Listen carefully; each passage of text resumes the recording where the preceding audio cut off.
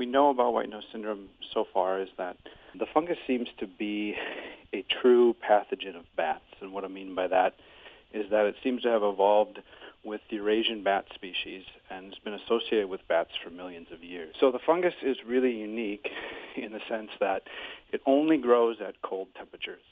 So as those bats go into hibernation during the winter when there isn't food to eat, the fungus is able to basically grow on their skin.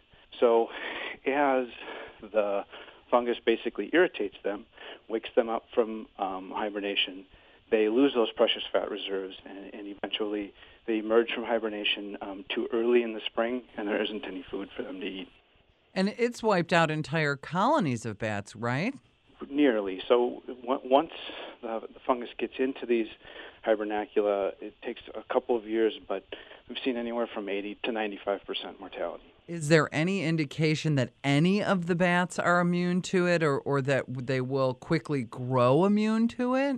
What's interesting is out east where the fungus was first found is that the local bat populations have not gone extinct, so that's very good news. How did you discover that light might work on this fungus?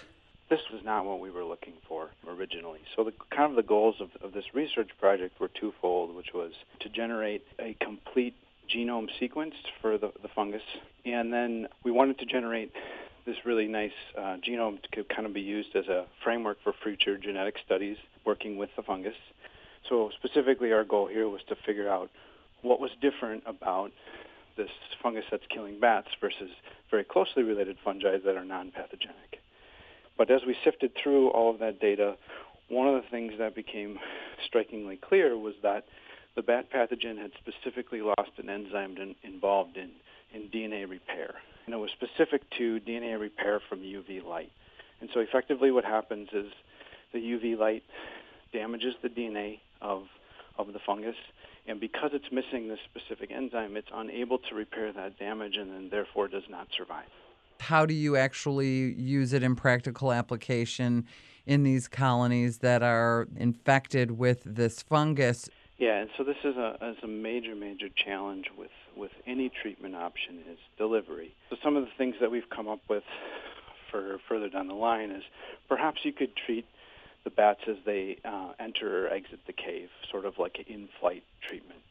So we've been kind of referring it to as light rings. So perhaps you could restrict the entrances to these caves or mines and have some sort of light source and sort of funnel the bats through maybe a tube where we have they can be exposed to the light as they fly in and out of the cave.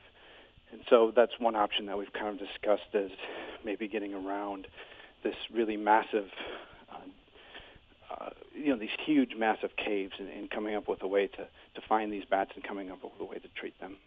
And, of course, they'd already be awake if they were entering or exiting the cave as opposed to using the light and waking them up. Right. I mean, so it certainly isn't very feasible to walk around in these hibernacula and treat individual bats. Now one could do that for high-value bats, for example. But it's kind of a logistical challenge that needs to be overcome.